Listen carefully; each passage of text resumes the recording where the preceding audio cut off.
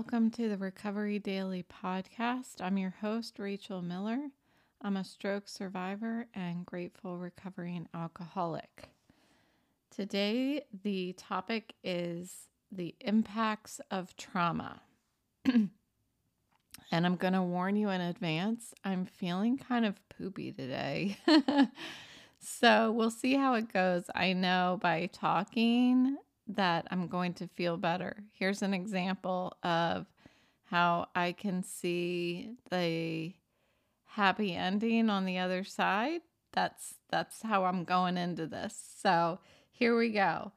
So I wanted to talk about how the body holds on to some of these negative experiences, the emotions that come out of negative experiences. So trauma, shame, guilt, and grief, and how specifically trauma impacts our bodies and our emotions. So I was kind of visualizing this impact and how I'm always talking about my dark place and how if I relate it to when I was an active alcoholic, a lot of that just went down. A lot of that trauma really from my experiences and not being able to pull myself out of my disease, and a lot of that went down into this dark place, and it lasted for years.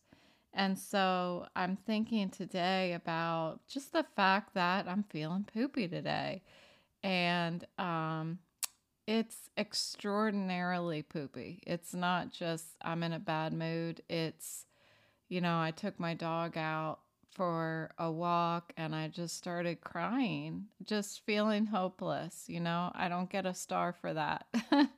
And so these feelings are filling up that dark place, and to pull them out is like pulling a sunken car out of the bottom of a lake. It's just, and I talked about the imprint of things yesterday, and it's kind of like that. I have this imprint on me about once I start feeling depression or sadness, I have a hard time looking away. Yesterday I talked about don't try to not focus on that imprint that all of this negative stuff left on me, and try to look forward and be hopeful and seek joy and all this stuff. And so I was thinking about how different things that I experienced left an impact on me, an emotional impact on me. So some examples of this are trauma.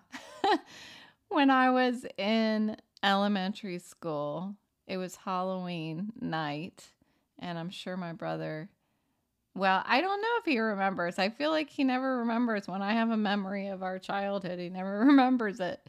But I was trick-or-treating, and we had just come back for a break to the house, and we were, looking at our candy and everything. And I went back out with my friend to trick-or-treat some more. And I was just around the corner. I had just left my house, and we had like this little alleyway beside the entrance of my townhouse. And so I came around and I was in that dark alleyway, and these like three teenage boys grabbed my bag of candy, which I had a balloon hooked to it, and they pulled the candy away from me. And so what I was left with was grasping onto this balloon, and I still remember the sound of the balloon. And it was traumatic for me that these boys, they stole my candy. They pulled the candy out of my hands, and they just started running. And so I was left there like devastated. It was so scary for me as a little girl to have these big um, guys steal this candy from me. And so I went back home and went back into the house, and I was crying. And of course, my big brother gave me half of his candy because he loved his little sister. But on Halloween, I always think about that. Every single year, I think about that poor little girl who got her candy stolen, and how traumatic that was for me. There was also, when I was a kid, I guess maybe middle school at this point, and I was playing softball, which I played softball like my whole life until I went to college. And I had just finished a softball game, and so my mom drove home, and I had my bike, so I rode my bike home, and I was riding kind of on the street, and I was riding along a very busy street in the town of Leesburg, the main street at Catoctin Circle, and I was trying to ride my bike up a driveway curb, that has that tiny little bump to get up on the curb, and my wheel got stuck on that, like alongside that curb, and it wouldn't go up the curb. And I fell into the street, like into the way of cars and everything. And I mean, thank goodness nothing happened to me as far as getting hit by a car, but I did like just absolutely annihilate my knees. And to this day, I still have gravel in my leg from that. And whenever I'm riding a bike, I mean, I can't ride a bike now because of my head, but when I was riding my bike a few years ago before my stroke, even as a 46-year-old or 45-year-old, however old I was when I was riding it, whenever I come across one of those little like driveway curbs, I think about that, and I'm afraid I'm going to fall off my bike. And so it's fascinating how one small event or something that we experience can leave a permanent impact, a permanent imprint on us. And so as I just explained those two stories, that is the narrative that I have to say about what happened to me. My memory of those boys who seemed like men to me at the time, I don't know how exactly, that's exactly my point. My memory of that was that they were like men, to me, very tall, older teenagers, I guess is what they seemed like high school students. And they were really tall, and I remember them just snatching it out of my hand and pulling it as hard as they could, and hearing the screech of the balloon as it went through my hands as they continued to pull it, and then it just popped out of my hand and they just started running. And it was dark in the alley. There was never any lights right there in that alley, which is probably why they were waiting for a child in that alley. Oh, it just makes me so sad. But that's my memory of it, and that's the narrative that I've put together around that experience. And we have the ability to change our narratives around our experiences. And it's so easy to exaggerate. It's so easy to exaggerate. Now, just, as I'm telling this story, I don't think I'm exaggerating. Like, I really do remember the screech of that balloon. But it would be so easy if I was talking to, a room full of 10 people and telling this story, that I may exaggerate or use a more, I guess, inflated words to explain the story. And this is something that I know I do as I have my own self-talk about my experiences, that I may over time start exaggerating or telling myself that something was worse than it really was, or something like that. And it reminds me of, side note, this is supposed to be funny, but my sister-in-law says that anytime, whatever my brother says, you can divide it in half, that he exaggerates it. And I think I do too, actually. But I'll never forget that she said that. But that's what I was thinking of when I was doing a little research today about how we exaggerate our narrative about our experiences. So, how I was thinking to myself, how do I keep the narrative of an experience to be true and not exaggerated? And what I think is happening is, with trauma, there is a physical impact and an emotional impact. So I can tell you the story about my stroke and the physical impact that it has had on me. The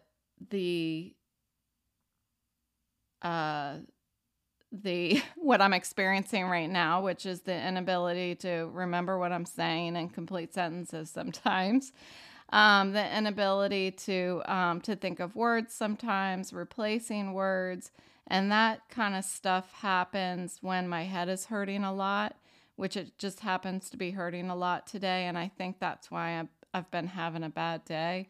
But the other physical symptoms are my my neurological vision impairment. There's stuff going on up there in my brain, and I don't know exactly what it is, but it's a combination of things. It's complex, and the more that I am focused on it and trying to figure it out, the more complex it seems. The more that I'm just like, well, that hurts my head and that hurts my head. Now, why would that hurt my head? Like today I took my dog, my Weimaraner, for a walk. I decided, let me just try it to see if I can take her for a walk, like a real walk. And and it beat me up. I can't do it. I got back to the house and I just felt terrible. And it gets to the point where I feel like it's dangerous for me to be too far away from the house when I start feeling that way, because what happens is there is this sort of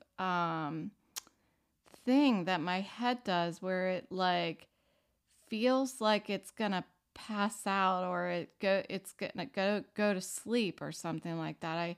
I haven't been able to figure out how to articulate it, but um, if I am exposed too much to something, then I have this really, really scary feeling in my head, um, and so I got that today. It's the same thing I got when I watched that cardinal that I explained yesterday. So I can explain that physical impact. Um, the physical impact, it seems to evolve. It seems to shift and sway and evolve and grow and shrink, and like it's never the same. Each day is not exactly the same. There may be one thing that bothers me one day, and then the next day, something else is bothering me that that I wasn't even aware of, that was a trigger. So it can be very challenging. And so with that, there's an emotional impact. And the more that I deal with the physical stuff and the recovery and taking notes, I have a whole journal of what impacts, like what I do that impacts my my speech or my vision, my thinking and stuff. I have a journal that I write down, like when I did this, I couldn't do X, Y, and Z. And so what I'm journaling is the physical impact. What I'm not journaling, aside from this podcast, is the emotional impact. And so what I've come to realize today is that this is all one system. This is Rachel. Rachel is one whole system. It's a physical side and an emotional side. And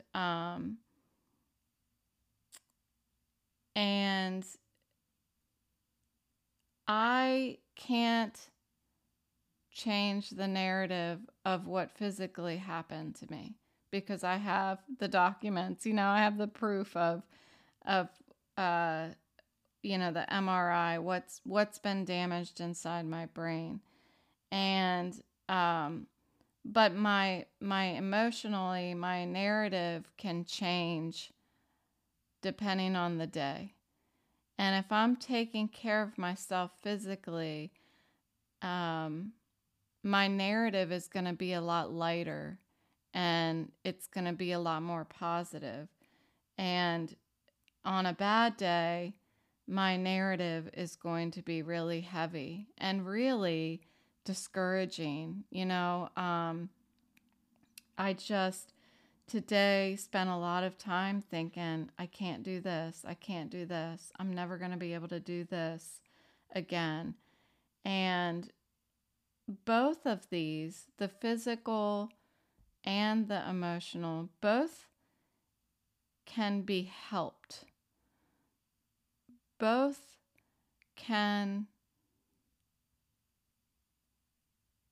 I don't want to say recover, but both can be looked at and worked on with a professional and by, I guess, doing the right things. And that's what I'm trying to figure out, what the right thing is.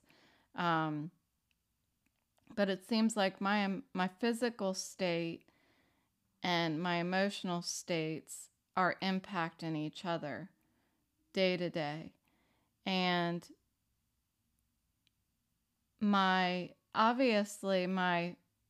well, I don't know. I'm talking in circles because I'm trying to figure this stuff out as I go. And my physical, which comes first, the chicken or the egg? Like, yes, I had my stroke first. That's what came first. But in this recovery, I'm trying to work on my physical, I'm trying to work on my emotional, and if if I don't do them both at the same time, then I'm not moving forward altogether. It's like it's like I'm trying to think of an analogy, like I'm thinking of shuffleboard or something like that, where you're trying to move one piece forward, but then you have to go back and get the other piece and move that one forward. I don't know if that's shuffleboard, but having to move one side and then go back and move the other side forward also, so that everything as one unit, one system is moving forward. And so this is what I was thinking that I could do for this is, number one, I need to remind myself of the story as it occurred, both the physical and the emotional. I need to accept the story as it occurred, my stroke as it occurred, and remove any additional narrative, which is look at the facts of what has happened to me. And I have to do this on a daily basis. So yesterday I was talking about doing this inventory every day. And so I need to not only think about, am I moving, am I focusing on recovery? Am I putting recovery first? That's one side of it. But I also need to remain grounded, and not be telling myself these fantastic stories about what is going to happen to me, what has happened to me, and where I'm headed. Because if I do, I'm setting myself up for fail. Like, if I don't stay grounded, I'm setting myself up for failure. So I'm thinking to myself, and anybody else who is in recovery, that I need to every day remind myself what has happened. And then two, what is my condition? What is the impact on my physical welfare and my emotional welfare? And then the third thing is, what are my fears and my sadness just today? Just today, what am I afraid of? What is the narrative that I'm building in my head for today? And I need to tackle it. I need to look it square in the eyes and figure out what are the things that are lies and what are the things that can be helped. Can be helped if I try. I need to figure out how to bridge the gap between who I was before this traumatic brain injury, this stroke, and who I am now, because I'm still trying to figure out who I am now. And that is the stuff that's playing with my head. That's the stuff that makes me sad today. And I need to, if I bring to the surface what it is that I'm afraid of and what it is I'm sad about, then I can do something about it. I can replace it with something positive. I've talked about over the past couple of months, I've talked about how we remove the stuff out of the dark place in order to replace it with hope and joy.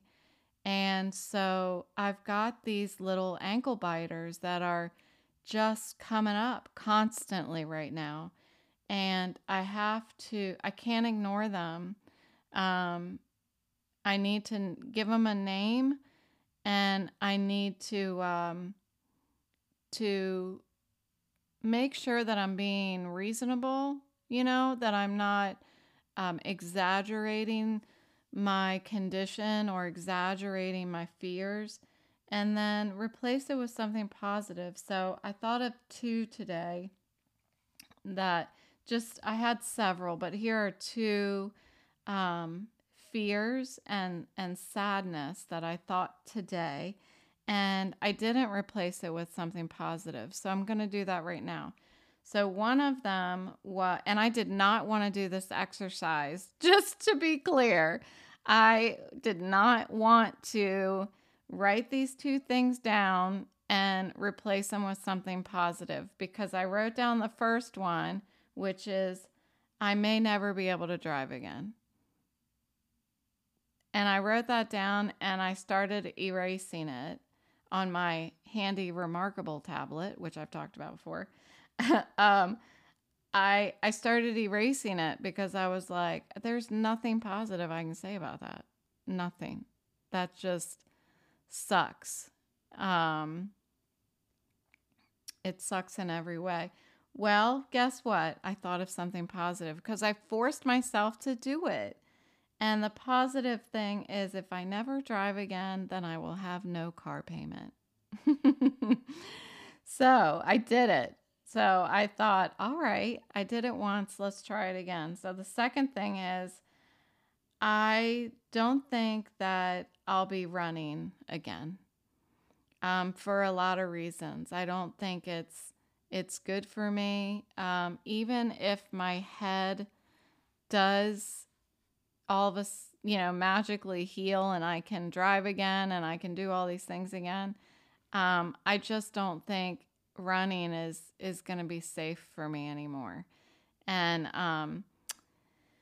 if it's just because of my head, I'm having a hard time walking, so I definitely wouldn't be able to run. So I thought, well, that sucks. I always thought of like, the day that I can't run is the day that I'm going to the admit that I'm old, And I remember when I was running out in Charlestown, there was this like freaking 76-year-old or something that was out running, and I guessed how old she was, but I was like, I can run forever. I can totally run forever.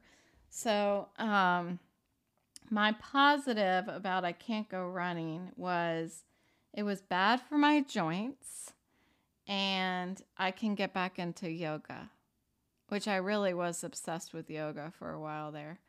So those are my two negatives. I only did it for two of them because I'm just not feeling very well physically. My head is really dizzy tonight. So I am going to cut it off now and get some sleep tonight. So that's what I've got. And thanks. Sorry for the poopiness, but good days and bad days, and that's a part of what this podcast is for me to be real and show that I'm in recovery. I am straight up in recovery from a stroke as an alcoholic, and I'm going to have bad days, and I'm going to admit it, because what am I doing this for if I'm not being honest and real? And today has just been feeling pretty bad today,